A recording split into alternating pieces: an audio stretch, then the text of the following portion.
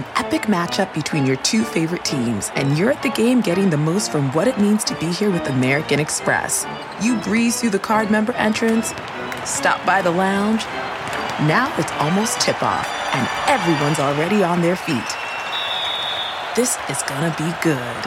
That's the powerful backing of American Express. See how to elevate your live sports experience at americanexpress.com/withAmex. Eligible American Express card required. Benefits vary by card and by venue. Terms apply. The Angie's List you know and trust is now Angie, and we're so much more than just a list. We still connect you with top local pros and show you ratings and reviews, but now we also let you compare upfront prices on hundreds of projects and book a service instantly. We can even handle the rest of your project from start to finish. So remember, Angie's List is now Angie, and we're here to get your job done right. Get started at Angie.com. That's ANGI, or download the app today. Welcome to the ID10T podcast number 964. This episode brought to you by Squarespace. Turn your dreams into a reality, Katie. Well, I guess not just you. I guess anyone listening could probably do this too. Showcase your work or publish a blog or publish some content. Sell some products online. Services, if you will. Have an event page. Whatever your special project is, Squarespace does this by giving you beautiful templates, powerful e-commerce. You can customize the look and feel and the settings and the products with just a few clicks. And everything's optimized for mobile right out of the box. There's built-in SEO, nothing to patch or upgrade ever, and 24/7 award-winning customer support. So, a dream is just a great idea that doesn't have a website yet, so make it a reality with Squarespace. Check out squarespace.com for a free trial, and when you're ready to launch, use the offer code ID10T to save 10% off your first purchase of a website or a domain. Thank you to Squarespace for sponsoring this episode of the ID10T podcast. There are tickets on sale for my show at the Neptune, October 26th. I believe we're adding a second show. We're adding a second show because the first show did well enough. So I guess there's going to be a second show. Let's go for a third show. But I really do want to have like a fun sort of a Halloween-themed show. So I will probably be in costume. I will most likely try to bring Mike Furman and Abel Richardson and force them to wear costumes. And you should wear costumes as well. So spend your Halloween weekend with me in Seattle at the Neptune Theater, October 26th. Second show added. Go to Ticketmaster.com for tickets. Katie, what do you have on the ID10T corkboard? Judy Garnett writes, I was diagnosed with breast cancer in the middle of 2010, had a double mastectomy in November of that year. I went through 4 rounds of chemo, lost my hair, the whole shebang. Now with my 4-year chemoversary coming up on June 18th, I'm spearheading a hair cut-a-thon to have people come and get a new hairstyle for summer. All the hair will be going to High Lifeline that helps kids with cancer and their families. It only takes 12 inches of hair, and all hair types are accepted. It's going to be in Santa Monica on June 18th. From noon to 4 p.m., you can reserve your spot by emailing rajeanna@ouidad.com. And the best part, it's all free, both for the people donating their hair and the kids that are getting wigs. Also, Jennifer Elwell writes, I volunteer for a wonderful dog rescue in Northern California called NorSled, short for Northern California Sled Dog Rescue. Based in the Bay Area. We specialize in helping out Huskies, Malamutes, other northern breeds and mixes. Unfortunately, breeding sled dogs has become very trendy, and shelters and rescues end up full of Huskies when people don't fully understand how smart and active they are. But with proper stimulation and exercise, they can be the most affectionate and loyal pets you can ask for. We have adoption fairs at local pet stores every Saturday in the East Bay, and you can check out our event schedule and all our available dogs on our website, norsled.org, or follow us on Instagram at norsledrescue. We are always looking for fosters, volunteers, financial support to help for the dogs. Excellent. Thank you, Katie Levine. Those were very nice. I know. I liked them both. I thought they were good. Katie Levine, who's wearing her Flight of the Mother Flippin' Conchords t-shirt. I love that shirt. This was I saw them at the Greek, and it was like an amazing show. I might have to go. So great. Might have to go get that. I might have to go online and try to find that shirt somewhere. This episode is my friend Howie Mandel, who is rad. What a great guy. You know, we met, I guest judged AGT last season, and it was incredible. And Howie and I totally hit it off, and he came and did At Midnight. And our showrunner, Jack Martin, on At Midnight was also his producer on Deal or No Deal. And Howie's, you know, he's someone that I always was a fan of because he's such a fun, great joke writer, and he's so fun to watch on stage. Yeah. And the thing that's so great about him is that he is also willing to be open and vulnerable and talk about, because obviously he has OCD, and so he talks a lot about it. And he was just very open and very honest about the whole thing, and on top of that, getting to talk about comedy and sort of the history of comedy with him, it was an absolute. I mean, I feel like I always bend his ear about this kind of stuff, and he's always very gracious about it. But I really, really, really enjoyed chatting with him for this episode. I went to his offices very far away from where I am. I would drive anywhere for that guy. I would drive anywhere for you, Howie Mandel.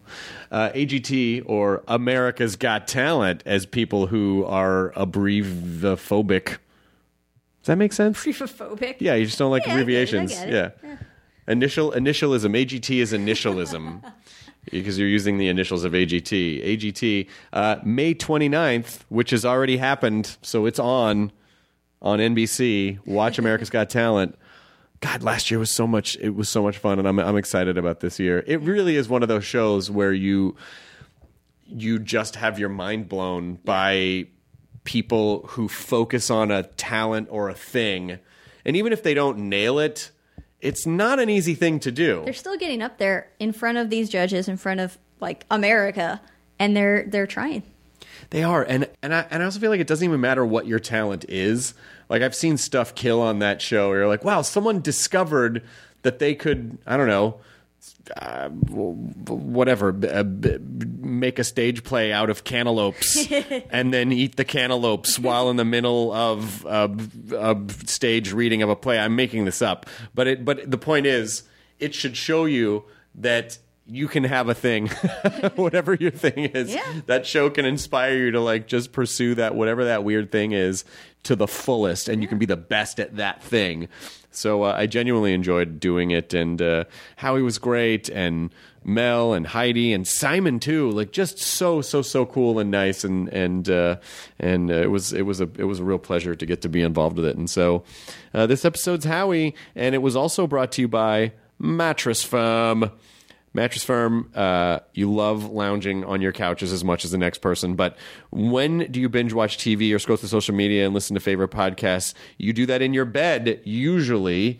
I mean, I feel like that's where Lydia and I spend most of our time, by the way. Because when you come home after a long day, it's like it's just nice to kind of already be in bed. So if your mattress sucks and it's lumpy or old or crappy or whatever, it's affecting your sleep, then you really need to upgrade that. And Mattress Firm wants to help you. They'll even deliver your bed right to your door, and they'll take away the old one. They have incredibly low prices, and you're not going to spend a ton of money like a millionaire would. Use the code ID10T for 10% off your purchase at Mattress Firm. Go to mattressfirm.com/ID10T to learn more. Shop online or in store. With more than 3,000 stores around the country, they can offer you deals that others can't.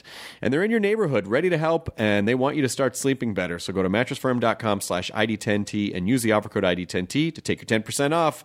But this offer won't last long. Hurry! Also sponsoring this episode of the podcast, Felix Gray. All right. You spend a lot of time in front of your computer. You're at work. You're at home. You have your phone up to your face. You have your computer up to your face. You have your video game system up to your face. You're staring at the screen, and that is exhausting. You can get digital eye strain, which is a legitimate thing, where you get eye fatigue, dry eyes, migraines, blurry visions, etc. It can be hard to concentrate. But when you protect your eyes with a beautifully designed pair of Felix Gray computer glasses, you can keep doing the things that you love to do. Felix Gray's lenses are specially designed to filter blue light and eliminate glare from screens, which are the two main culprits behind digital eye strain. They have blue light filtering technology embedded into the lens, so they're effective without the yellow tint or the color distortion that other blue light filtering glasses have. They really spend the time to make these right. Felix Gray's frames are handcrafted from premium Italian acetate, the same material used by the biggest designer brands in the world, and they're very stylish. And there's no prescription necessary. Their glasses are available in non-prescription readers, and they just launched prescription lenses, so everyone can benefit from wearing a pair of Felix Grays. All orders are free shipping and free returns, so you have literally nothing to lose. Go to FelixGrayGlasses.com, FelixGrayGlasses.com/ID10T to try a pair of Felix Gray glasses today. That's FelixGrayGlasses.com/ID10T. Thanks for sponsoring this episode of the ID10T podcast, which is Howie Mandel. Katie, roll it. Initiating ID10T protocol.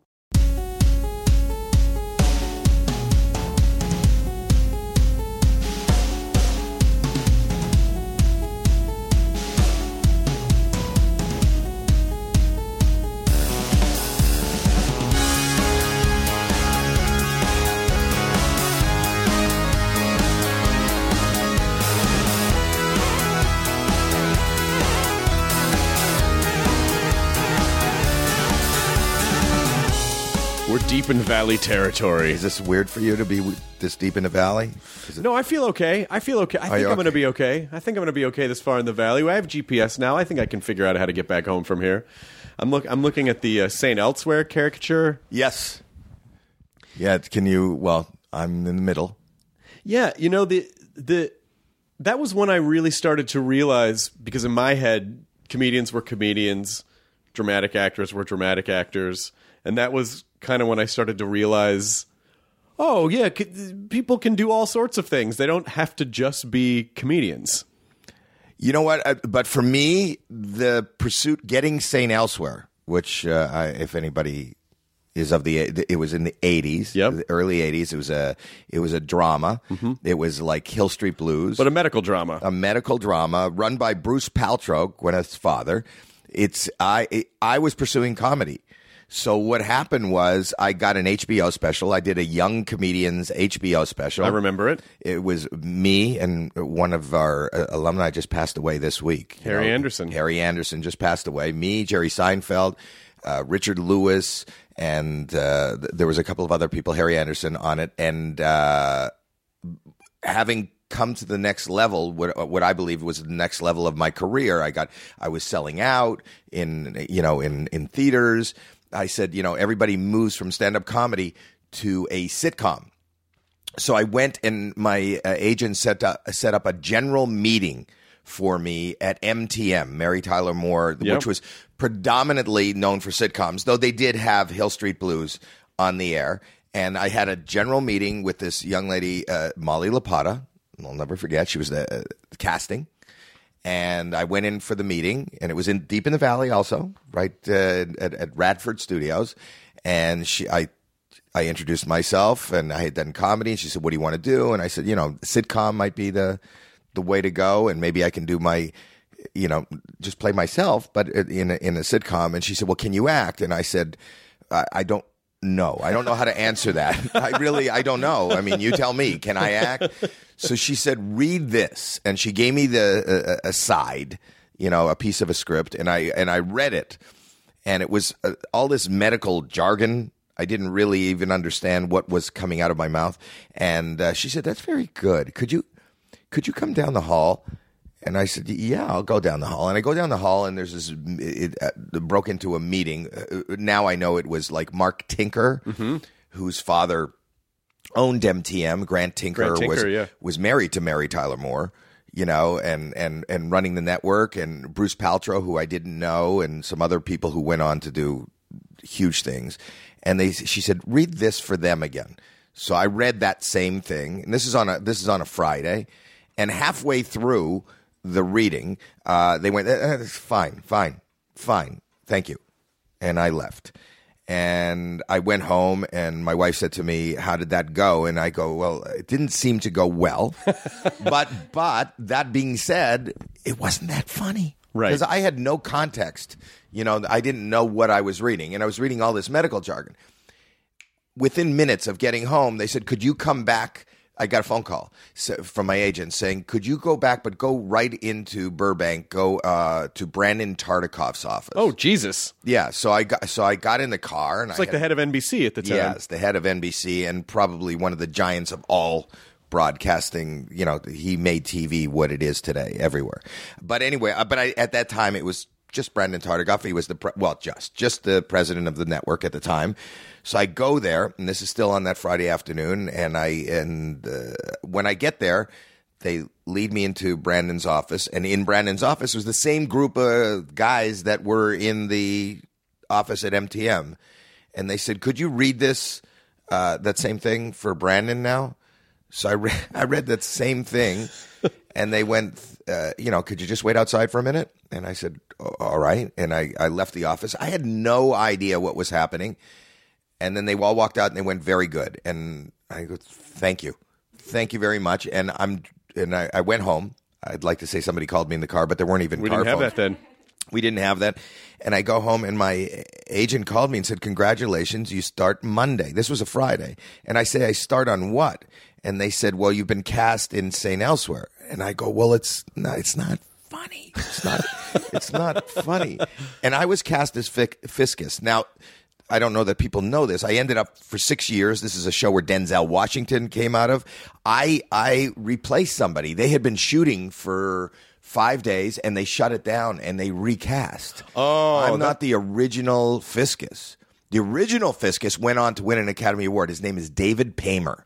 Oh my God, David Paymer? David Paymer. Holy shit. Was let go, and then I replaced him as Fiscus. I always felt terrible when I knew it was David Paymer, but then he did really well. It all worked out okay. He did okay. Yeah, and David, he worked out just fine. Mr. Saturday Night was an Academy. He was in Quiz Show, too. He was in Quiz Show, and Mr. Saturday Night, he played Billy Crystal's brother. Yep. And he got nominated for an Academy Award, I think, for that part. Oh, man. And then, so I went on, and for 6 years, I worked alongside Denzel. And to this day, Denzel will call me from the set saying, Howie, how would you play this scene?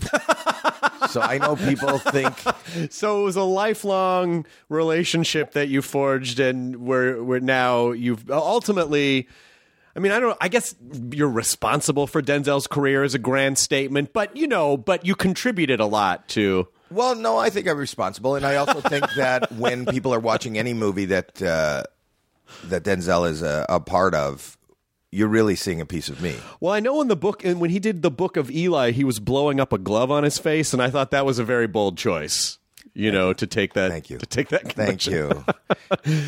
St. Elsewhere is an amazing show because it was such a fixture of 80s television. Right. And still one of the most talked about finales, I think, for people who know the history of television, that the entire episode they suggest is in the mind of an autistic child who's looking at a snow globe with the hospital. Right. And so the reason that is very impactful is not only because it sort of explains the whole series of St. Elsewhere, but if you follow all the crossovers that happened during St. Elsewhere, because I think Hill Street Blues probably crossed over. There were a couple shows that would cross over occasionally. Mostly other shows that have things like that had already been done. Like they were crossing over and using same character names of people in The White Shadow, which was his previous show. Right, so that means that all of those shows were also, by proxy, in the mind of this child. So that this child basically imagined all of these hit television shows because they're all part of the same universe. No, this whole podcast is inside the mind of an autistic child. I'm glad you brought that up because that's 100% what's happening. You're right. But, you also mentioned the Young Comedian special, and I remember, let's see, Saget's was the 9th. Right. The one that Saget and Louis, you were the 6th because that was a few years before. Right.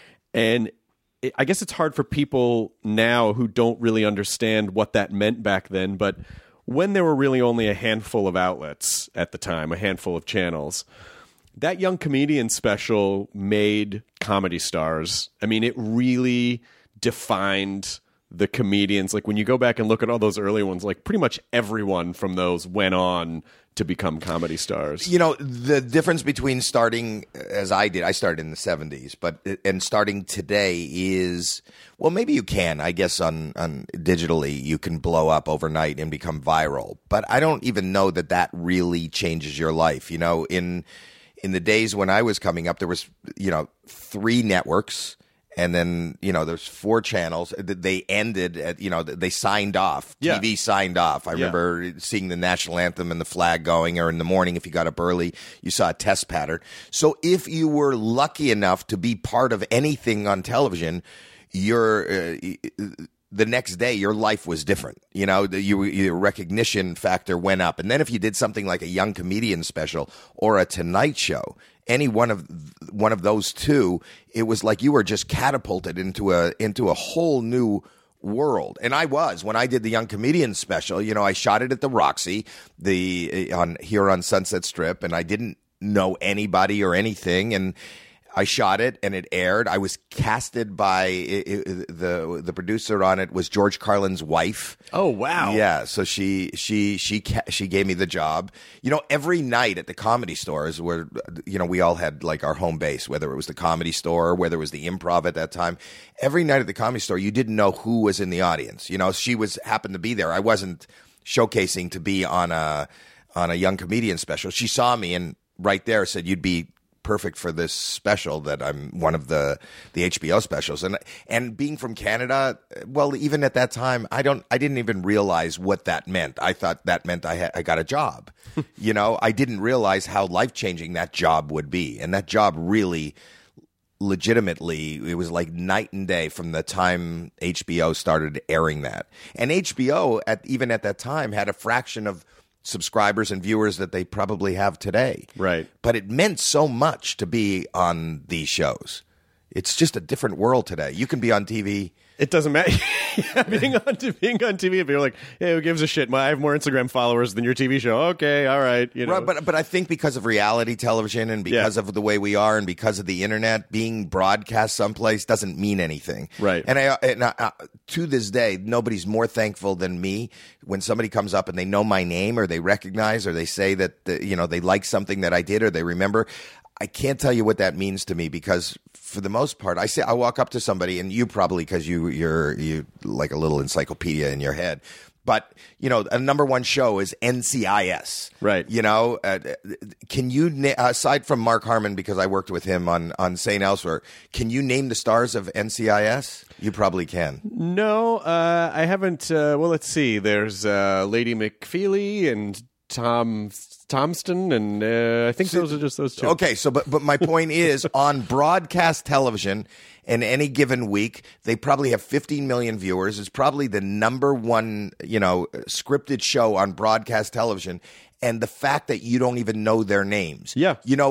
I just remember that in the 70s, if somebody was on TV, you knew their name, even if you didn't watch the show. It was a big deal. In fact, you know who Donnie Most was? Yes, of course. Donnie Most. But what I'm saying is, you watched Happy Days, you knew what the third character's real name was and what he did in life. Today, you have no idea. It doesn't matter. But isn't that interesting, though, that even with that you ended up working on a show that exposes new talents to the world?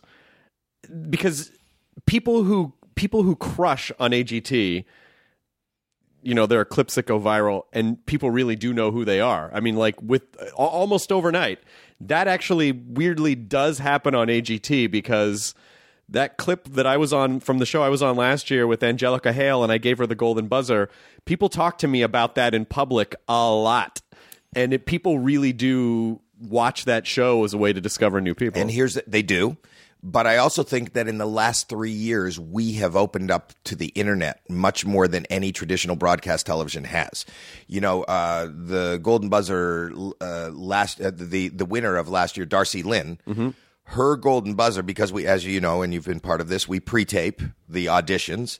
Her Golden Buzzer already they release it online and on YouTube and on Facebook and she had 10 million hits before our show aired. But then pieces of that, so they watched that. So I think that broadcasting it along with what's happening on the internet is making our show and those people much more prevalent in as far as having information, knowing their names and than any other show. Plus, we are the only bastion of variety television there is. And the only bastion of not just a game show where people can win money, but where people's personal lives and dreams change right in front of their eyes. I'm surprised that there aren't more variety shows on television. Well, they're hard to make because there are so many.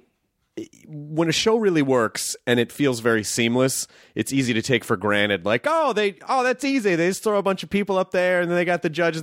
But there is for anyone who's ever made a television show knows that a successful show is a delicate chemistry of all the moving parts of the directing and the lighting and the music and the social media team and the people who are guests on the show and the hosts on the show and the concept of the show, that it's, several things have to go very right in concert with one another for a show to be a hit. It just isn't. It isn't an accident, and it isn't an accident for it to continue to be a hit and to grow. And so It doesn't surprise me that there aren't more variety shows on because they're just fucking really hard to make. Like a really good one's really hard to make. Right, and I think that they cracked the code on AGT, but I think that there should be more people trying. It's kind of amazing because every year I think, we've seen it all. And then just when you think you've seen it all, you realize you ain't seen nothing yet. And you realize how deep this pool of talent is. And I think that almost everybody, and probably anybody listening to this, really has a talent. But I can't remember who said it, but 99% of making it is just showing up. And every year we have these people that just show up. And whether they show up and they think of these things that are so out of the box. Like I was watching the 2 nights ago.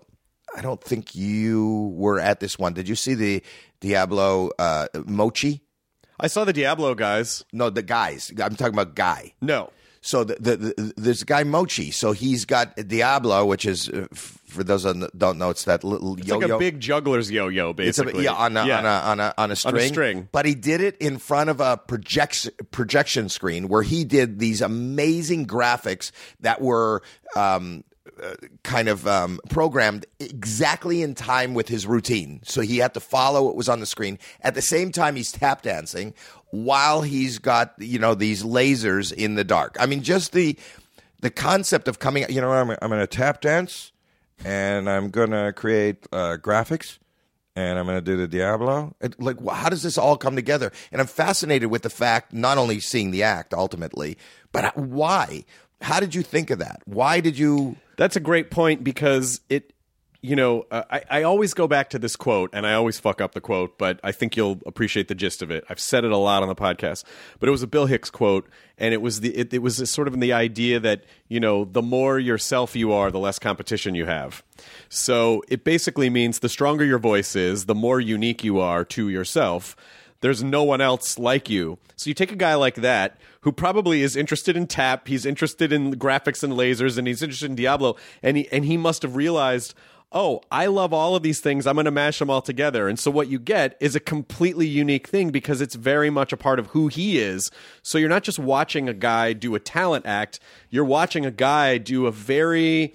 in real life representation of who he is and what his soul is. And I think that's part of the magic. And because it's so authentic to who he is, it's better than just watching someone who's very technically proficient just do the technically proficient thing. Well, speaking of philosophy, that is the best philosophy. It's about just doing it and not doing it and not thinking. I think that most people, aside from this business, think about, they put themselves together, they say things because they think that this is, how people might want to perceive them, right? If I'm the president of the bank, I got to dress a certain way, I got to act a certain way. They're all about how other people are going to perceive them. If you look at the people that really make it in life, and I'm not talking about in show business, but show business is a great, example of it. They're people that kind of exactly what you said. We're kind of intuitive and we're still taking calls. Hello. Yes, I was just calling in to tell you the names of the actors on NCIS. You guys really dropped the ball on that one. Oh, I'm sorry. We don't have time. Okay, I understand. Click. That was good. Oh, thanks. That was I didn't know we were taking call-ins, but you got to roll with it. That is. Yeah. And we'll put up a tote board. How much have we raised so far? $0, Howie. We've raised $0 so far. Phone lines are still open. $0 so far. But I'm saying you're a perfect example of this. Being true to yourself. You're the nerdist. You're the guy that was interested. Number one, you're interested in comedy. Number two, you're interested in like science fiction and all these comic books and all these other. Look at your career. Your career just became what this little nerd kid. And you're phenomenal at it. Oh, but thanks, man. But that's the exact same. That's the same thing as you were just speaking of. If you can. For me, it was an impulse. I did not pursue this business. Everything I've ever been punished for, expelled for, hit for is what I seem to get paid for today. I don't have a GED. I could not stay in school. I was asked to leave many schools because of behavioral problems. I went in the mid-'70s to a comedy club. I'd never been to one. Yuck Yucks? Yes. Mm-hmm. Yuck Yucks in Toronto. And it happened to be the MC came on and said, if you want to try this, Monday nights, and somebody I was sitting with went, you should do it. I went, okay. No thought to what I was going to do. And I just did it. And I'm just myself. And who would think that what was perceived as a problem as a child would become a career as an adult? But you realize that if you don't think about it and you don't plan, or you be you, there is something to be said, and there's something about humanity that just is such a beautiful treasure of, I had this friend, Denny Dent. Do you know who Denny Dent was? I don't think so. Denny Dent passed away, but he was the first guy that you probably saw him on television. He used to do those speed paintings with two hands. He was at Woodstock, and the Rolling Stones would play, and in one song he could get a perfect painting of Mick Jagger on a giant canvas. Did you ever see that on TV? No, but it sounds amazing. So write some music with two hands, and he became the kind of the motivational, Bill Gates motivational entertainment for his company. And he talked about how he didn't know he found this talent within himself, but he wouldn't think about painting with both hands, no brushes, in 6 minutes. He did it one day out of his whole, something emotional came over him and made him do it. And his point was, we're all artists. You think of an artist as somebody with a paintbrush and some paint, but we're all artists. And I don't care if you're answering the phone, and I don't care if you're cutting somebody's hair, or you're a secretary or an accountant. The creative juices of just being a human and going by our instinct and finding new and exciting and different ways of doing things. And you don't have to look for that, but just being yourself. If you embrace that, you're going to, tread new ground that has never been done before. No matter what the discipline is or what you're doing, you can be creative about anything. Right. But Columbus got on a boat, which he thought was and it's just pushing the boundaries. He didn't care. As far as anybody was concerned, the world was flat. Right. But he was going to prove him wrong. But he had no way of proving. But he just felt he had to do it, and you just got to go for it, and you got to be without fear. You just got to be you. You got one life, and everybody's living their life for everybody else. On stage, I don't do what I think you're going to laugh at. I do what makes me laugh. Right. Well, and that's why one of the reasons why I always loved your comedy whenever I would see you on any of the million stand-up specials that populated television in the 80s was that it became stand-up became such a business in the 80s in terms of being able to make comedy stars so they could tour or get a sitcom or whatever. And so there were a lot of guys who followed the set up punchline joke. And I always loved watching you because you had this sort of persona of like, oh, I'm like a class clown who just has fun on stage and fucks around because it's silly no matter what it is. And you'd play with the audience, you'd do prop work, you'd tell jokes, you'd just like any avenue to be fun and entertaining on stage. And your comedy special where you went through the mall is genius. Thank you. The truth is, and it's all subjective, as much as you might think that's genius, the other people think, why was I even given $1 to do a special? But and I believe that, and I also err on the negative. I'm a glass half empty guy, even though my persona is kind of joyful and everything. But I remember on the height of my career as a stand-up comic, I'd sold out 2 nights at the Radio City Music Hall, and I was standing in my dressing room in between shows looking out onto 7th Avenue there, and 7,000 people are piling out of the theater as 7,000 people are piling in for the next show, and they're cordoned off the street, and there's cops, and it's New York City.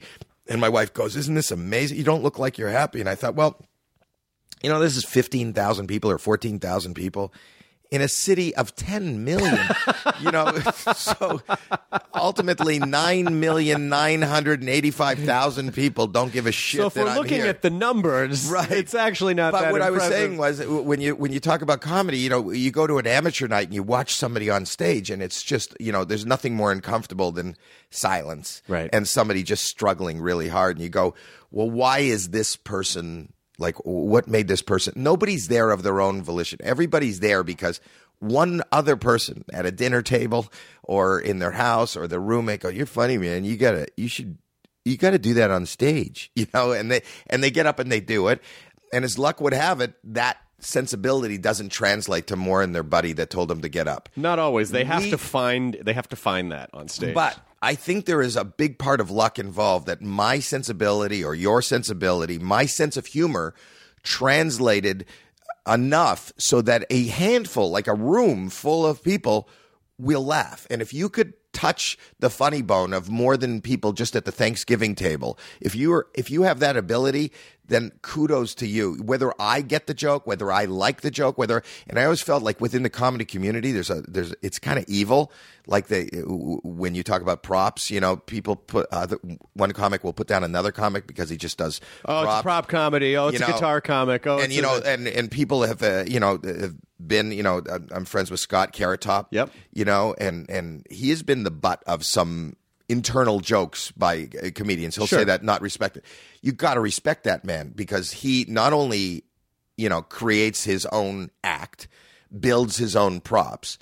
Nightly in Vegas, that room is roaring. And if that room is roaring, they can't be wrong. I don't. First of all, I'm not a comedy snob in that way. I don't begrudge anyone whatever tools they use, because everyone's different. I think for Carrot Top, I honestly just think it was his name that people would go, "Oh, Carrot Top," because it's a silly sounding name. If he just went by, if it was Scott Thompson, the guy who does who also is the same name as the Kids in the Hall guy, I don't think he would have gotten as much shit. I think it was the name. I think it was the crazy hair in the name that people sort of looked at him as like, oh, he's like a clown. He's like the clownish side of stand up, and I talk about real shit. And it's like, well, so what? That's your tool set, and that's his tool set, and no one's wrong. But it's all subjective. It's like, of course, saying, it is. Like, whether you like country music, whether you like classical music, whether you like EDM, or whether you like pop, one isn't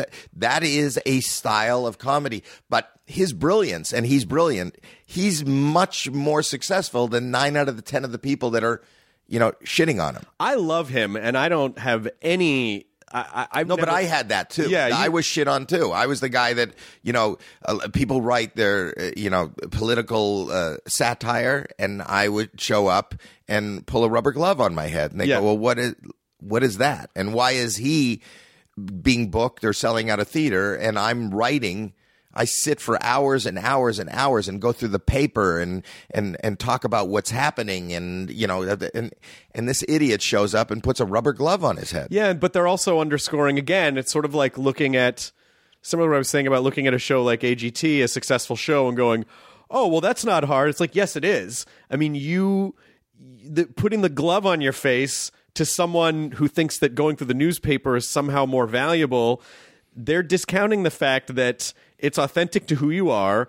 You figured out how to do it, make it connect with an audience. Like, it's not that it's not work. It's just different. It's just different. And you can't say that, because I've struggled sometimes on the road early on. I struggled with writing wordier jokes. Oh, this is so much more meaningful. I'm like, nah, people just want to have fun. And if you're a guy that can write wordy jokes and that's fun to you, great. And if you're a guy that can stretch a glove over your face or pull tiny phones out of a chest on stage, it doesn't matter. Like, an audience just wants to connect with the person on stage. They want to forget about their lives for an hour and just have a good time. So to me, it doesn't really matter how you go about doing that. For me, comedy is mining. It's finding it. Like, I don't buy it. I mean, I've had writers, but I mine it. I don't know. Like, if you would have asked me the night before I put on the glove on my head whether that is funny, I would have said probably not. Is anybody going to laugh at it? Probably not.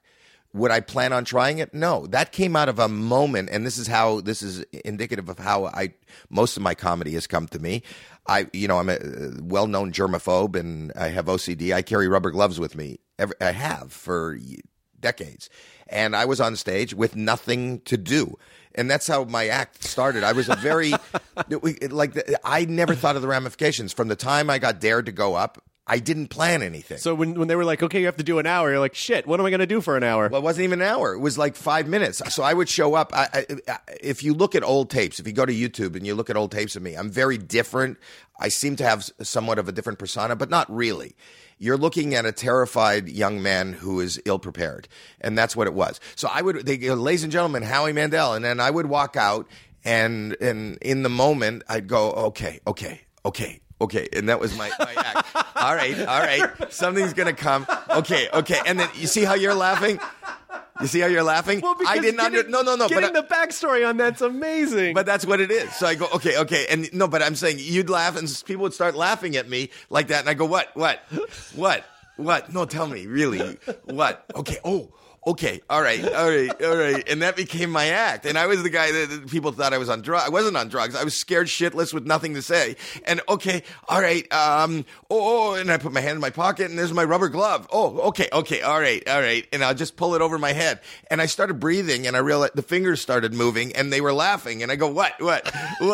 And then I started blowing it up with my nose and it popped off and everybody applauded. And in my mind, I'm thinking, really?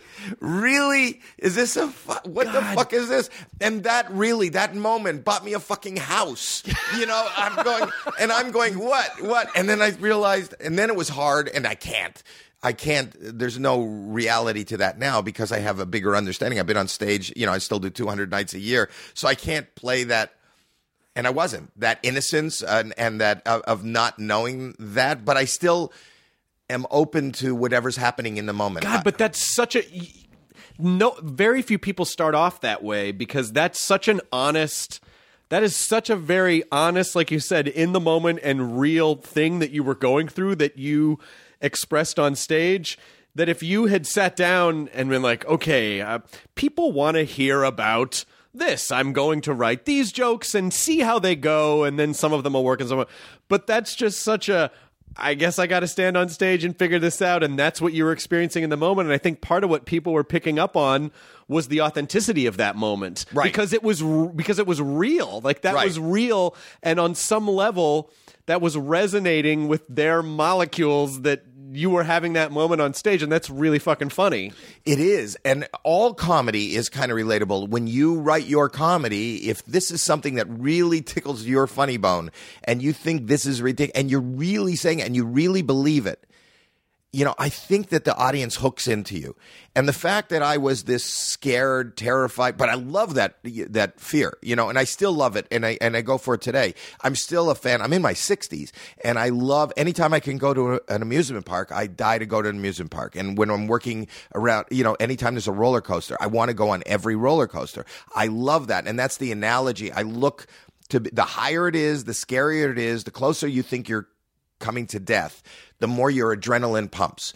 And when I walk out on stage and, obviously after, 40 years in the business, I have a plethora of material and voices and things to draw from. But if I could be taken off the beaten path, if something could go wrong, technically, or there's a noise in the audience or something is happening in that moment, that is such joy, that gives me such joy. And the worst moments turn into the best moments. I talk about, and I think you know this as a comic, the glass is always half empty. So you can have a room that is roaring, but one person has a sour face in and the you front. Focus right on that one person. That's it. What's that guy's problem? Right. It becomes about that, not the fact that 6,000 people are screaming and laughing and having the night, and they're not aware. Because this person is facing you. And that happened to me one night where I just went, this one person and I'm looking and they're roaring and you got to roll. And, once you start them going, it doesn't matter what you say. It's like an engine of laughter and hilarity and excitement. And I'm in the throes of it. And there's this one guy who's not making any eye contact with me. He's not looking at me and he's just kind of sitting there and he's looking off in another direction. Like he looks like, what the fuck am I doing here? Why did you bring me here? So finally, I just, like an idiot, because I have I'm a bad impulsive. feeling about. Yeah, I went, hey, stop, everybody, stop. I know you're having stop a good time. the momentum of the show. Yeah, stop. Can I just say something? I'm going to stop right here. The guy here with the blue sweater in front, who is not looking at me, who doesn't seem to enjoy myself. Oh, no. What the fuck is up with you? Yeah, and you got it. The lady beside him goes, he's blind. And I said, what? Like an idiot. I heard it because I didn't know what. She goes, he's blind. That had to turn into one of the best moments of the show. Wait. So I go, he's blind. And you could hear a group, like a massive gasp. And it just sucking from a moment of, it was like a nuclear holocaust of comedy just sucked out of the room, right? He's blind. Why did you fuck up? Why'd you have to stop? And he's not smiling, and she's going like, you stopped the whole show and you put this light on us, and like, and it was just quiet. And I said that. I said, oh my God, I don't know what to do. I don't know. This is like you just sucked the comedy out of the room. I'm sorry. I didn't mean to. But can I ask a question? And I was serious. I go, why the fuck would you pay for front row tickets for a blind man? You could put him in the fucking balcony and tell him it's the front row. He wouldn't think the same. And that turned in that minute. That could have gone either way. Yes. But that came out of my discomfort, out of my fear, out of reality. I shared with the audience how uncomfortable I was. I think the audience felt equally as uncomfortable as me. And in that moment, and that adrenaline and that fear and that rejection was so, to bring it back, to drop into that deep hole. That's like that first little huge drop that you have at a roller coaster. I felt that on stage, and I go for those moments all the time. Well, I don't they're look the to best. embarrass anybody. But No, of course not. But I think when people go to a comedy show, they want, and this is why it's so difficult to shoot comedy for for television, Right? Because it's such an intimate communal experience. And I think when people go to a comedy show, they just want to be a part of something. They want to be a part of that ride, and so.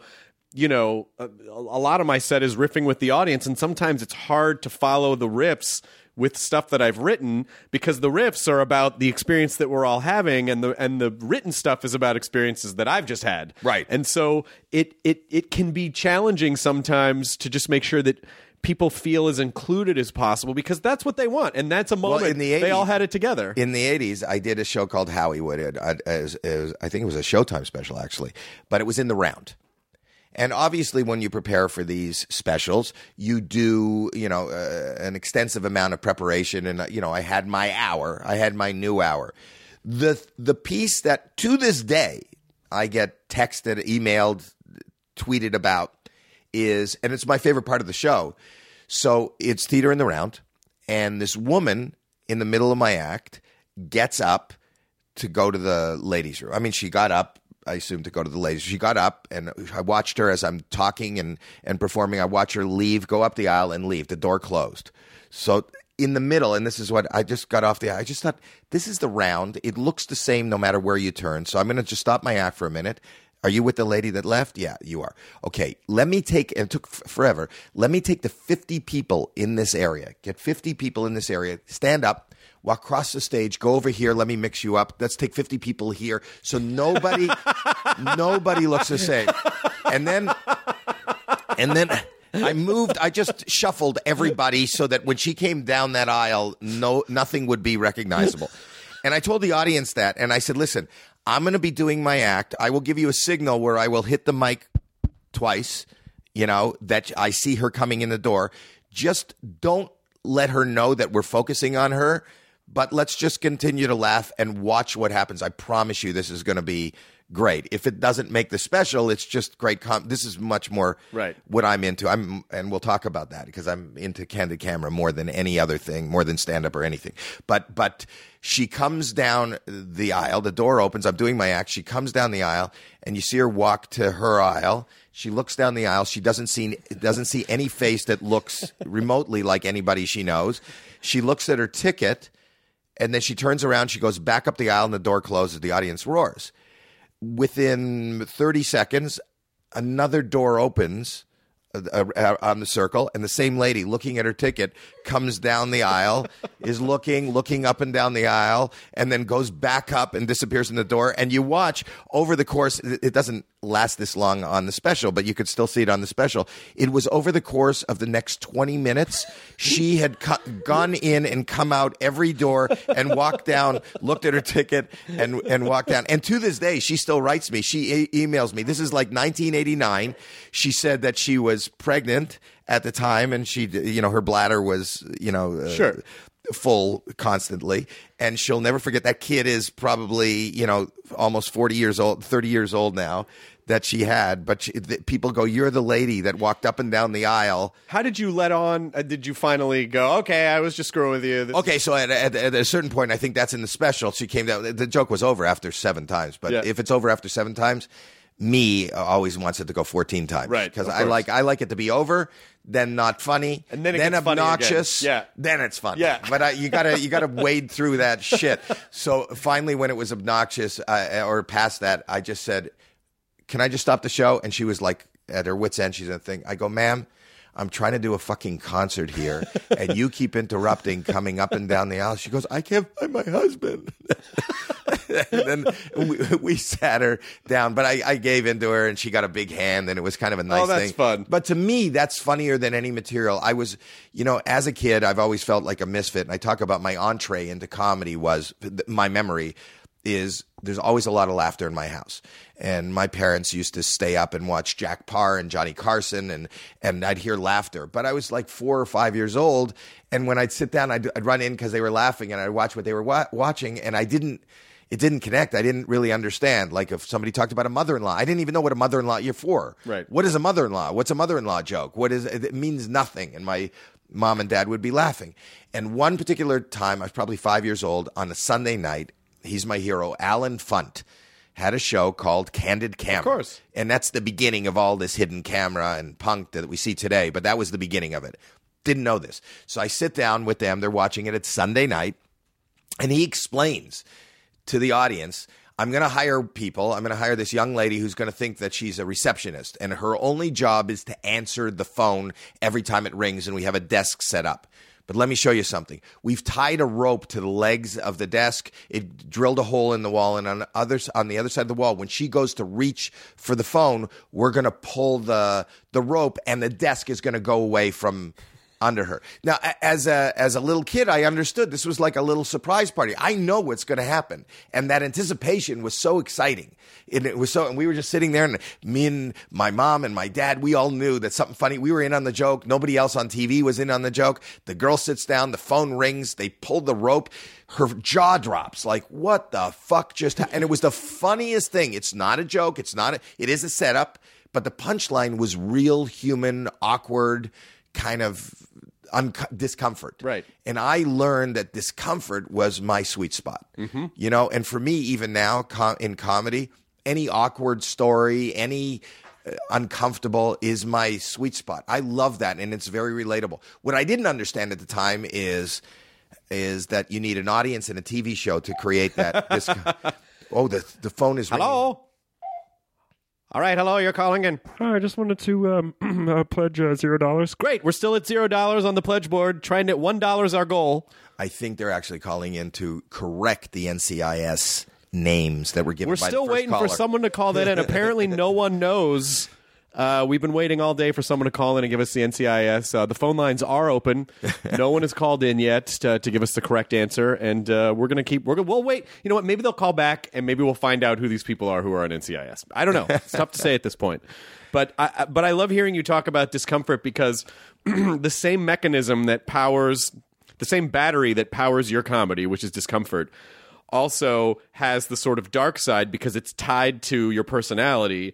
But the discomfort you felt that 10 million New Yorkers hadn't come see you, that is also a part of that same battery, where you're like, oh, it's only 15,000 people. Like, the glass half empty thing is part of your discomfort battery. Well, I've always been an outcast, like when I was a kid, I've been open about my mental health issues, but I suffer from anxiety and depression. And so I was always just trying to make myself laugh. Laughter was my bridge to existing. And it had nothing to do with, I didn't believe there was a career. I didn't even entertain a career idea it's just what I did. And if somebody got mad at me because of something that I did, before Caddyshack, way before Caddyshack, and I talked about this on stage, I didn't want to go swimming in the swimming pool at school, so I threw a chocolate bar in the pool, because it looks like a turd. Yeah. But I went one step. I always go too far. When everybody came and heard that somebody had shit in the pool, I dived in and came up with it in my mouth. Sure. And got asked to leave the school. But then I wanted to meet girls. I didn't know how to meet girls. I said I want to join a team. In high school, I was 4'11" and 89 pounds. The only team I could get on was the wrestling team for wrestling under 90. Now, here's a guy who doesn't want to shake hands, but I thought if I got a uniform, I'm going to meet girls. I didn't realize the uniform was like a onesie. It was a girl's bathing suit, a one piece. That's that picture right there. I can't show. Oh my God, that's you? Yeah. That's amazing. Me. But I was 89 pounds. I was I was The flowing locks of hair. Did I not look like a little girl with knee pads? Cascading off. There's a movie called Sleepaway Camp, and I don't know if you've ever seen it, but that reminds me of Sleepaway Camp. I look exactly like Finn from Stranger Things. A bit, yeah, you do. You do look a little bit. Although facially you do, but the mane of hair that's cascading out of your head is unbelievable. And he's got the knee pads on. He's got the wrestling gear on. Speaking of that, so the only way I could meet girls, like I wasn't shaving, my voice didn't change. I'm 89 pounds. Nobody would talk to me. I'm going to admit it on your show, but I could walk into the ladies' room and just stand at the mirror and brush my hair. So I go, hi. So what's your name?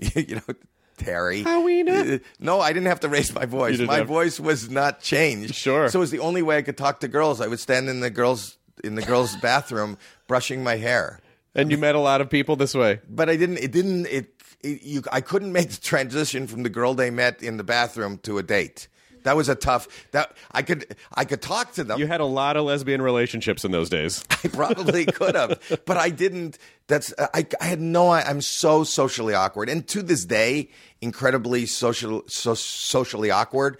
I just have figured out. Well, a lot of comics are, and especially with anxiety, depression stuff, and which I'm very intimately familiar with, and when people go, but you're a comedian, how you go, yeah, but when you're a comic, you're in control of it.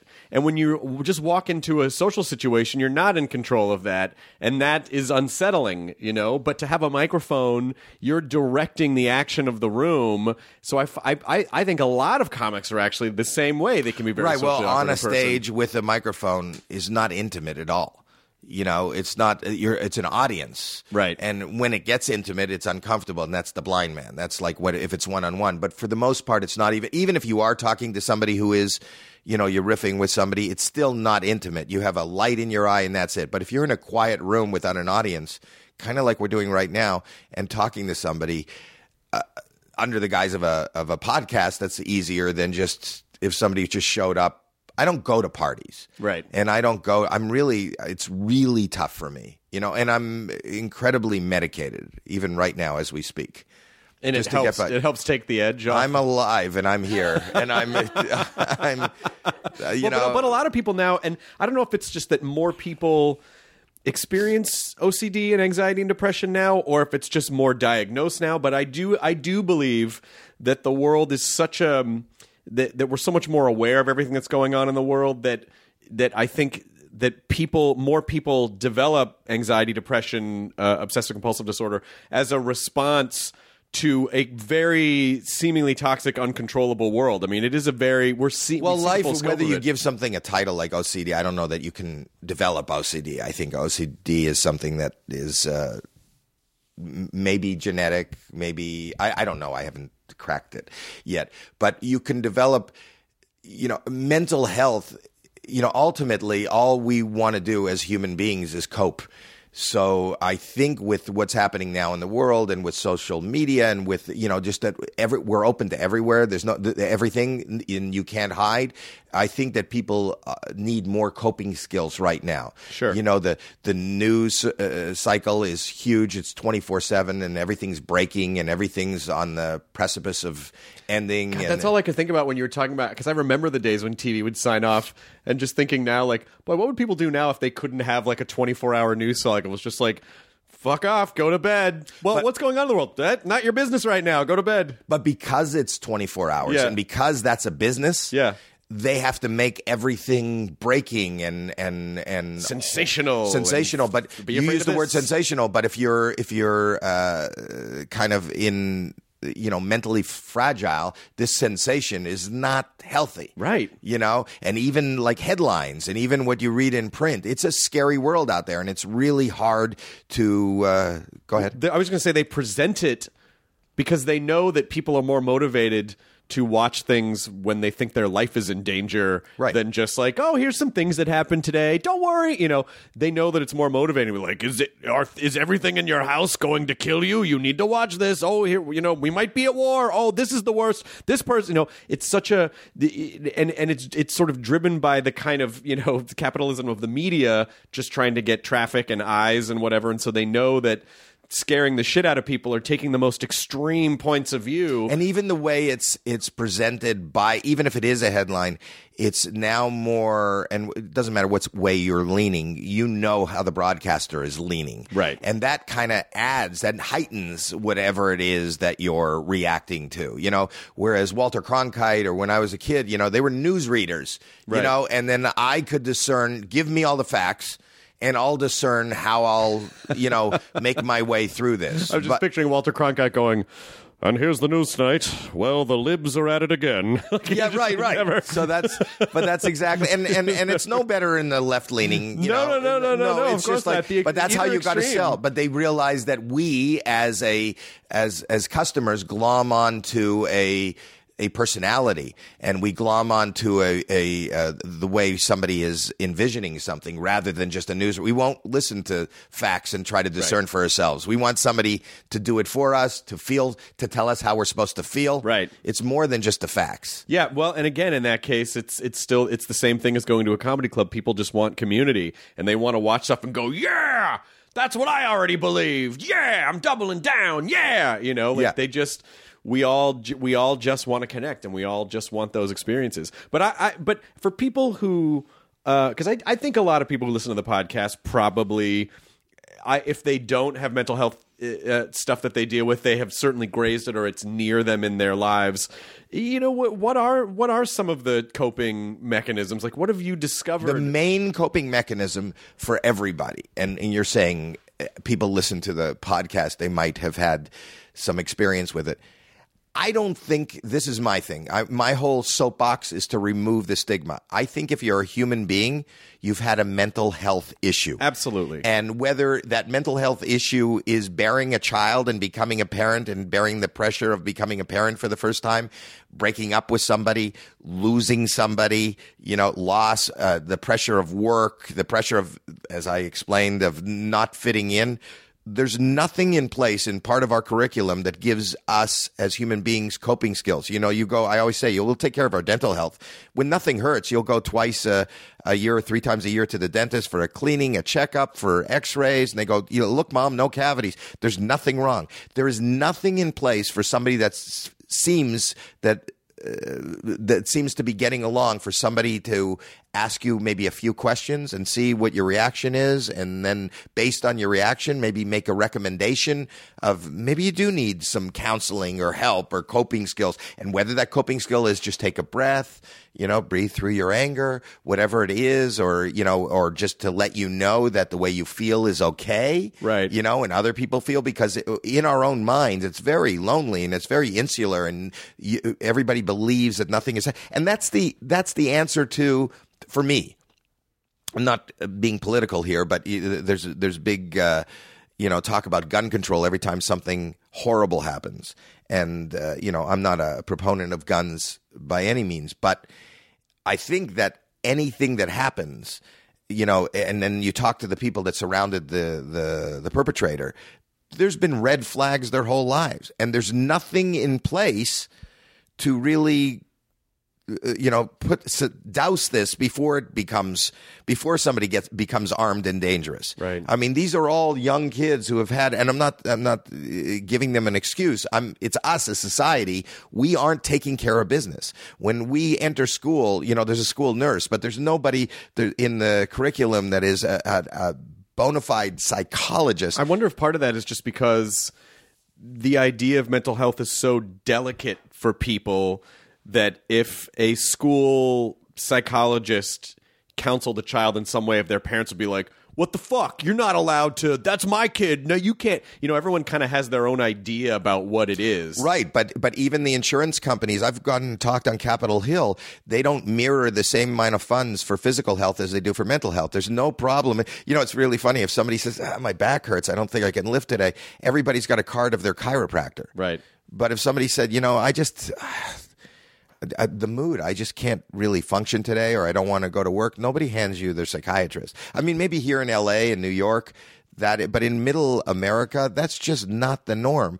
And medical doctors, it's tried and proven. If two people have surgery, the exact same surgery, but somebody's mental state is they just want to let go, they won't heal as fast. The mind over matter is a real is a real thing. And if we could create healthy minds and take care of our minds, our physical health would, I would imagine a good portion of everybody's bad back is mental. Well, and I also think that sort of what you were saying, the stigma around it, if we can destigmatize it so that people aren't afraid to ask for help or not embarrassed to ask for help or know that they can seek options, that there are other people out there. And thankfully that's, where the internet can be a big positive, is that anyone can connect to other people the way in a way that they couldn't when we were growing up, where you just kind of had to get lucky and either have the right parents or the right person in your neighborhood or the right person in your school. But it that's why I like talking about this stuff so casually on the podcast, because it just kind of makes people listening, if they're on the fence, go, oh, okay, well, I'm not broken, I just have a thing, and lots of people have things, and it's okay to go talk about it. It's okay to figure out how to kind of process this. Even if you don't feel like, oh, I need a therapist, the ability to talk to someone without judgment, who's just going to be there to listen and offer some suggestions, for the state of your, for the sake of your mental well-being, is beneficial. Even if you don't feel like you have this big issue to deal with. My analogy is, if you get hurt in any way physically, you should, you put Neosporin on it and you flush it out and you wash it, and you get, if you have any mental wound, and that's like somebody hurting your feelings or whatever, we have a tendency in our society to think that the best thing to do is to bury it and suppress it. But like an open wound, like a cut, wash it, clean it out. And right. The way we clean out a mental wound is, at first, if anything, talk about it. Just talk.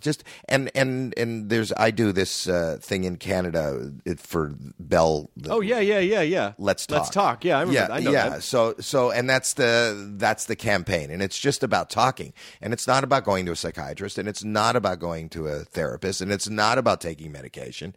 The first step is what you're doing right now on the podcast, is just talk. And maybe there's one person listening to go, it's not so bad that I'm depressed or that I can't function. It's kind of normal, just like it's as normal to say I have a headache. Right. These are normal facets of being human. If you don't ever suffer, if you can go through a whole life and not ever be depressed, not ever be anxious, not ever feel like you can't cope, not ever feel like you're at a loss. You might be a sociopath. You're right. I mean, that's the bigger problem. Yeah. But everybody's afraid to admit their humanity. Yeah. Yeah, because we've been conditioned to think that any weakness is bad. It separates us from the pack. It makes us not a viable member. And it's all bullshit. The most human thing to do is to connect with other people. Everyone, again, unless someone is a complete sociopath, if you walk into a room full of people, 98% of them, when they walked in, it's very likely they were like, I feel kind of awkward. I feel kind of weird. Like, right. Everyone feels that way. Right. Everyone feels that way. And the people who say that they don't are very likely posturing because they just don't want to. But that's why our comedy works. Because just by virtue of what we do, we mention these little weaknesses and discomforts and things like that. And what they're laughing at is, yes, it's funny, but it's also relatable. If it's not relatable at all, you won't get the laugh. But that awkward, uncomfortable weirdness is what people relate to, and that's what makes us all one, and that's what makes us, each of us, unique too. Is those feelings. Right. Well, it also gives the audience a bit of a release. Oh, okay, I'm not the only one. And again, that goes back to forming the community of people who know that they're not alone, oh, they've noticed that too. Or even if you're talking about something that you've done, they can either laugh at you because, you're putting yourself in a sort of a subjugated position. They go, oh, that guy down there is kind of an idiot. But for a lot of it, it's, I did that too. Oh, well, that's how, that's what turned me around. I talked about it in my book. I've talked about it before. Maybe you know the story, but I was on Howard Stern in early 90s. Was the first time I ever talked about this, And I was you know how he has a couple of guests on. Yeah. Not like you, who just has one. This Just is so one. nice. Yeah. Just one. But he had the guy on that did puppetry of the penis. Oh, yes. And the guy was sitting beside me, and he's able to take his penis and Make it turn into a watch and all sorts of stuff. Yeah. Great characters. It's a character piece. I'm not into theater as much as some people, but He's the carrot top of cockplay, basically. there he is. Yes. So, and they finished with him first, and I was fixated because of my germaphobe and OCD on the fact that this guy's touching his dick, and then there's no wet naps, there's nothing, and then he leaves, and I see him grab the handle of the door. Oh, no. And he leaves. And the whole rest of the interview, I'm fixated on the doorknob, thinking, when I leave, how am I going to touch this doorknob? It was the summer. I had short sleeves on. I couldn't pull down my sleeve. And that's, anyway, it seems like an eternity. And then finally I hear Howard go, well, thanks, Howie. Thanks for coming by. And I go over to the door. And I want to try to open it, and I can't figure it out. And I said, does somebody have a tissue? And they go, what do you need a tissue for? I said, well, I like the handle. The guy touched it he touched his dick, and he touched the handle. I don't want to touch the handle. So Howard, they decided to play. They go, open the door. I go, I'm not going to touch the door. You touch the door. I went and found the Kleenex. They took the Kleenex away from me. So I went to take my shirt out of my pants. They held that, and they were going, just touch the door. I really have OCD, and I started having a panic attack, and I thought I was going to have a heart attack, and I couldn't breathe. And out of just desperation, I said, Howard, all kidding aside, I have obsessive compulsive disorder. I'm medicated. I am going to drop and have to be taken to the hospital right now if you don't open the fucking door. And he went, I'm sorry. Okay. And that was the first time, this is like in the beginning of the 90s. And so he opens the door, and I walk out in the hall. And as I walk out in the hall, I hear on the speakers, we were still broadcasting. So this whole thing was on the air, yeah. So and this is the early 90s, and you talk about stigma. So the stigma is there, or it's the late 90s. This stigma, at least for me, as somebody who's, my age, I was born in the 50s, I hear, oh my shit, I said this on the air. My life is over. Number one, this is a national radio program. My kids, who at that time are in school, are going to be so embarrassed that their father just admitted on national radio that he's a mental case. Number two, I'm never going to be able to get a job again because I know that, there's millions of dollars in every production. Why are they going to hire somebody who's got a mental health issue to be part of their production? That's in my mind. And that's where the OCD is now focusing on that. Well, and then I thought that this is just embarrassing. This is the end of the world. And I could feel a physical drop in such depression. I just didn't want to go on. And I remember walking down that hall like dead men walking, got into the elevator, down the elevator in Manhattan. And I was in the lobby heading out onto the street. I could see all the traffic and the teams of people. I never felt more alone in my life. And I thought, what do I do? What do I do? Maybe I'll just run into traffic. And I'm walk out onto the street, and I'm about just getting my breath. My head is down. And some guy comes up into my periphery, and he says, just beside me, he goes, are you Howie Mandel? And I go, yes. He goes, I just heard you on Howard Stern. And I feel my heart drop into my stomach and thinking that's it. And he whispered, this has different meaning now, but in my ear, he goes, me too. And I go, what? He goes, no, I have OCD. And that was so nice to hear somebody, I suffer all the time. And we started talking, and it was the first time I thought, well, you too, I'm not alone. It wasn't even big. Emails weren't big then. And I started getting mail, and saying thank you for talking about it and doing. And it was the first time I realized there's like a community of humanity that is suffering like me, and I'm not alone, and I shouldn't be embarrassed. And no one had talked about it before. Nobody had ever talked about it. And there was a time, had I not had that moment, I wouldn't have this discussion with you right now. Never. I would never. You got to think like I'm that happy, crazy, silly guy that's on stage and not have any sense of who I am or how I feel or how I function. But isn't it interesting that goes back to the thing you were talking about when you pointed out the blind guy on stage, that a lot of times the things that we think are catastrophic mistakes can be flipped because they're very special, real, authentic moments? Well, I'll give you one other one. That might ring true for you. So in 2005, I was kind of in a bad depression, and my career was really waning. And I got a call from NBC, and they said, we want you to host a game show. And I said, fuck no, and I hung up the phone. Now, you have to realize that in 2005, if you really go and look, no comedians had hosted game shows. It used to feel like the kiss of death. Like, this is the end of my career. I'm hosting a game show now. Right, That's how it used to be. And as somebody who trades on irony, the game show host was the punchline. Right. Right? And as Pat Sajak would say, and I'm not saying Pat Sajak is a joke, but that was the joke. You'd act like a game show host. It was the nail in the coffin of a career. So I went, no fucking way. Within 15 minutes, they call me back and they say, no, Howie, there's this format that is really big all over the world, and NBC has bought it. And NBC is saying that they want to do it every night in succession for 1 week. At that time, that has never happened, where they hadn't given an hour of prime time to one show for a whole week. So I went, no. So you're telling me the nail is going in the coffin of my career. You want to hit it in every fucking night of a week? 7 nails. Goodbye. And I hung up the phone again. The third time they called back, they go, can he just show you the game? I said, you know what? I don't even want to go anywhere. I'm at Jerry's Deli deep in the valley. If he wants to come and show me the game, let him come show me the game. So this guy named Rob Smith from Endemol comes out to the valley. I just showed you. Yep. He made out of what do you call that? Art paper. He just cut card. Yeah, he cut out. I saw it's in the hallway. It's like all the pieces with it. Right, but he made it himself. He didn't go to Kinko's. None of the lines are straight. Nothing. He shows up at Jerry's. He puts this card down and he shows me the game. And he tells me there's going to be 26 bikini models, and you're going to say open the. I said, but it's just is there trivia? No. Is there a skill? No. There's no game. He goes, well, we can't do it without you. We think you're perfect. So I go home and I tell my wife, and she goes, why don't you want to do it? I said, because it's going to put a nail in the coffin of my career. She goes, Howie, you were just at Jerry's by yourself eating soup, and now you're at home. This is your career. Take the fucking deal. So I called them back. And I said, I'll do it. And they said, when? I said, when do you need me? They said, we tape Monday. This is a Friday. This is like my St. Elsewhere story. I go, well, don't you have to build a set?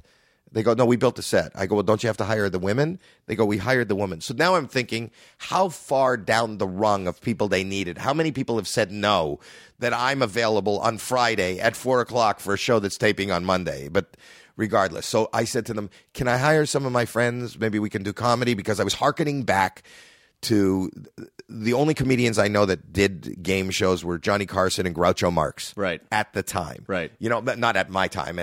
Before that, I couldn't. And Groucho Marx was really funny. I hired some of my comedian friends, and we came up with like real funny lines, and it was going to be funny, and this is what I would do, and this is how I'd fill the time, and I'd take a break, and they let me do that, and I wrote that. The first day, and I have the picture here, the first day, and I'll never forget, I did 500 episodes of Deal or No Deal. I'm on the set. They go, deal or no deal. The crowd roars. Ladies and gentlemen, Howie Mandel. I walk out, and I walk up to the very first contestant. Her name is Karen Van.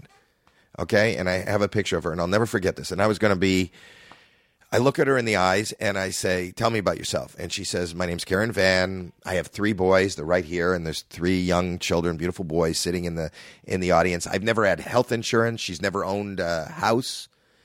She has no money. She just lost her job. And I'm thinking, first and foremost, I'm a human being. And this person is standing in front of me telling me she has nothing.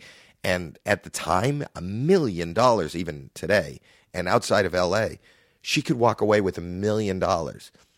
And I'm looking at her, and you know this, Chris. You've been on the set and the wall and everything with people who aren't on TV. There seems to be a glaze that goes over people where you can tell they're not, they've never been on TV. It's overwhelming. It's overwhelming, and you could see that overwhelming feeling in somebody's eyes. So I said, she's not really focusing. And, she picked the first cases, and then the banker calls, and the banker says the offer's $20,000. And this is where I got my cadence. I said, she's not listening to me. I'm not going to do the routine that I had planned, because that'll pull focus to that. And she's in this other world that she better take this offer. And I changed my cadence to, Karen, the banker wants to give you $20,000. And it created drama, but the drama was, you better take this. Right. Deal or no deal. And I realized that, and she was just having a good time and no deal. And with she's going to show me she's not going to take 20 grand, and I felt like, oh my God. And it made me more serious and made me more empathetic. It became about her.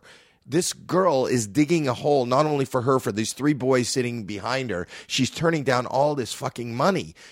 She ended up turning it down all the way. She went home with 5 grand, which is good, but not great. Right. And it was because, and I was so embarrassed. I did all these shows. I didn't do any of my comedy. For the first time ever on television, I became Howie Mandel.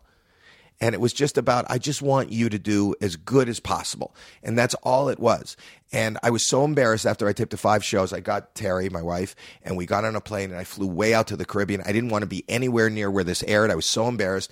I was a comic who wasn't working that much, who just became a game show host, who did not one thing funny. And I was just trying to get people to walk away with more money. That was my only goal. I just want you to change your life. And the first day it aired, Rob called me and goes, "You're not going to believe the ratings." And the next day, the ratings went up, and it became this phenomenon. And I landed back in Miami, and within 30 seconds, somebody looked at me and went, "Deal or no deal?" And that became my catchphrase. Nothing has changed my career more, and nothing has given me more success than Deal or No Deal. Like, beyond doing, people who watched Bobby's World knew Bobby's World. People who watched St. Elsewhere knew St. Elsewhere. People who watched HBO knew me as a stand-up comic. This is the first thing that brought all those audiences together. And it was the first time and I thought it was the most embarrassing thing. It's the thing I didn't want to do. It's the thing I could tell you honestly, I did nothing for but be myself. But being a human being and wearing my heart on the sleeve. They always ask me to do Hollywood Game Night at NBC. And I can't.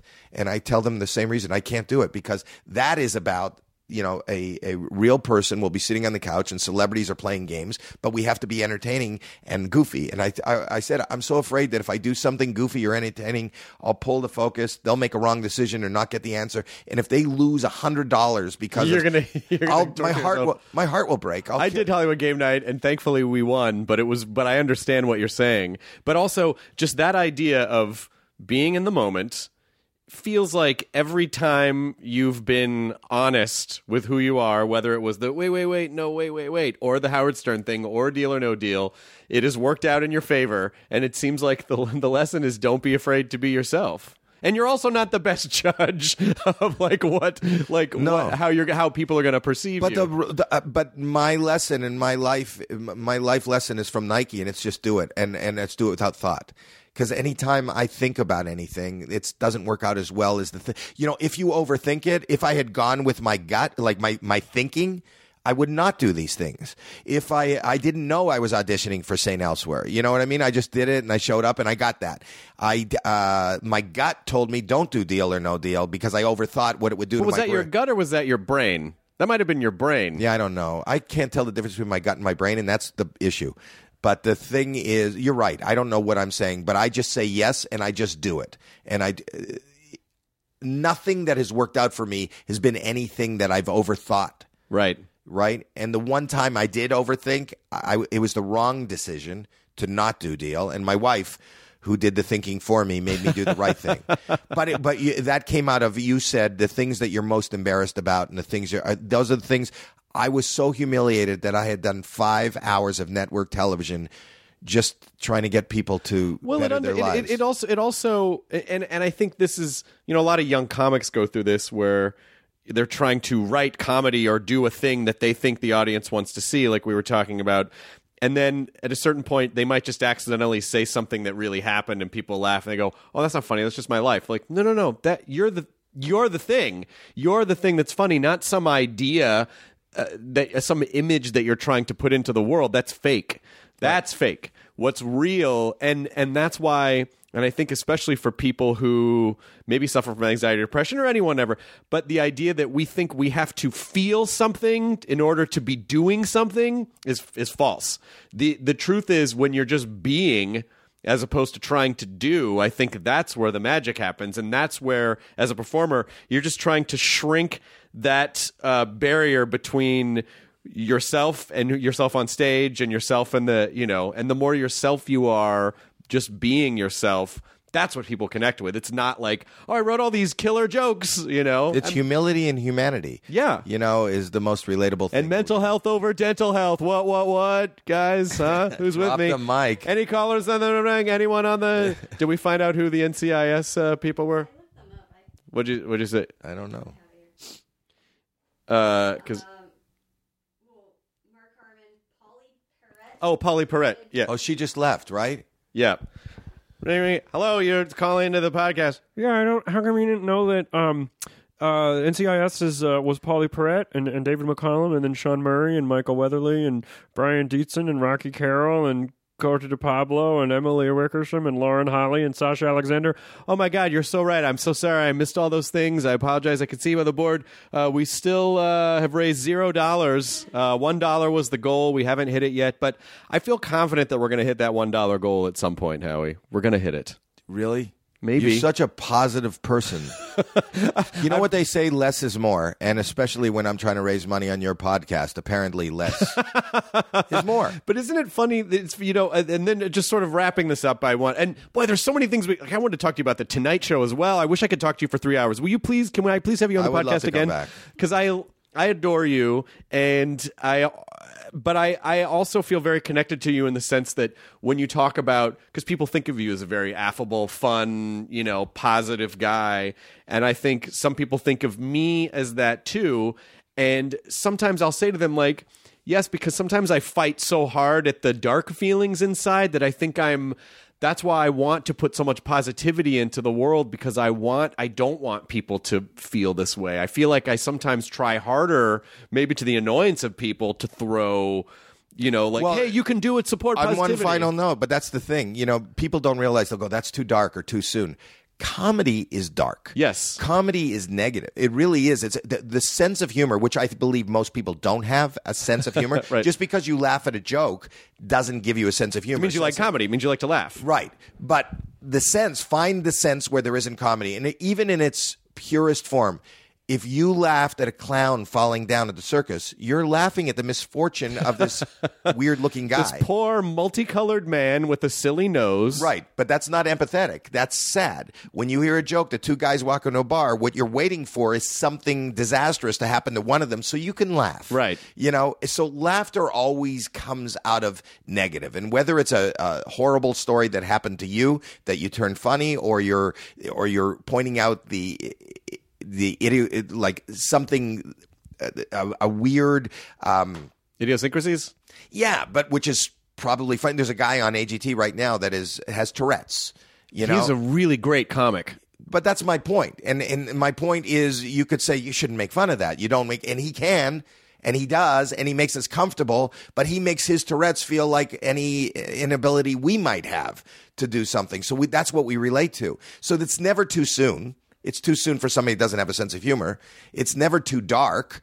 It's too dark for somebody that doesn't have a sense of humor. Right. But amongst comedians, we could sit and talk about anything.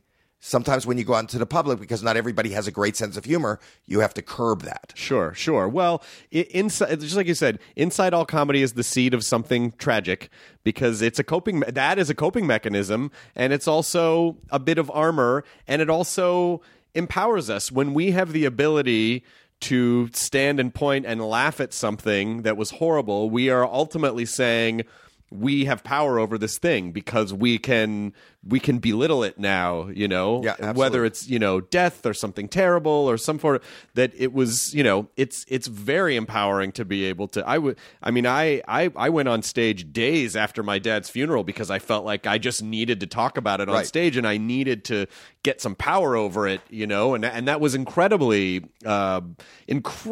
healing for me to be able to. Well, I got to say that, you know, maybe we've never talked about this off air, but the darkest day of my life was the day I buried my father.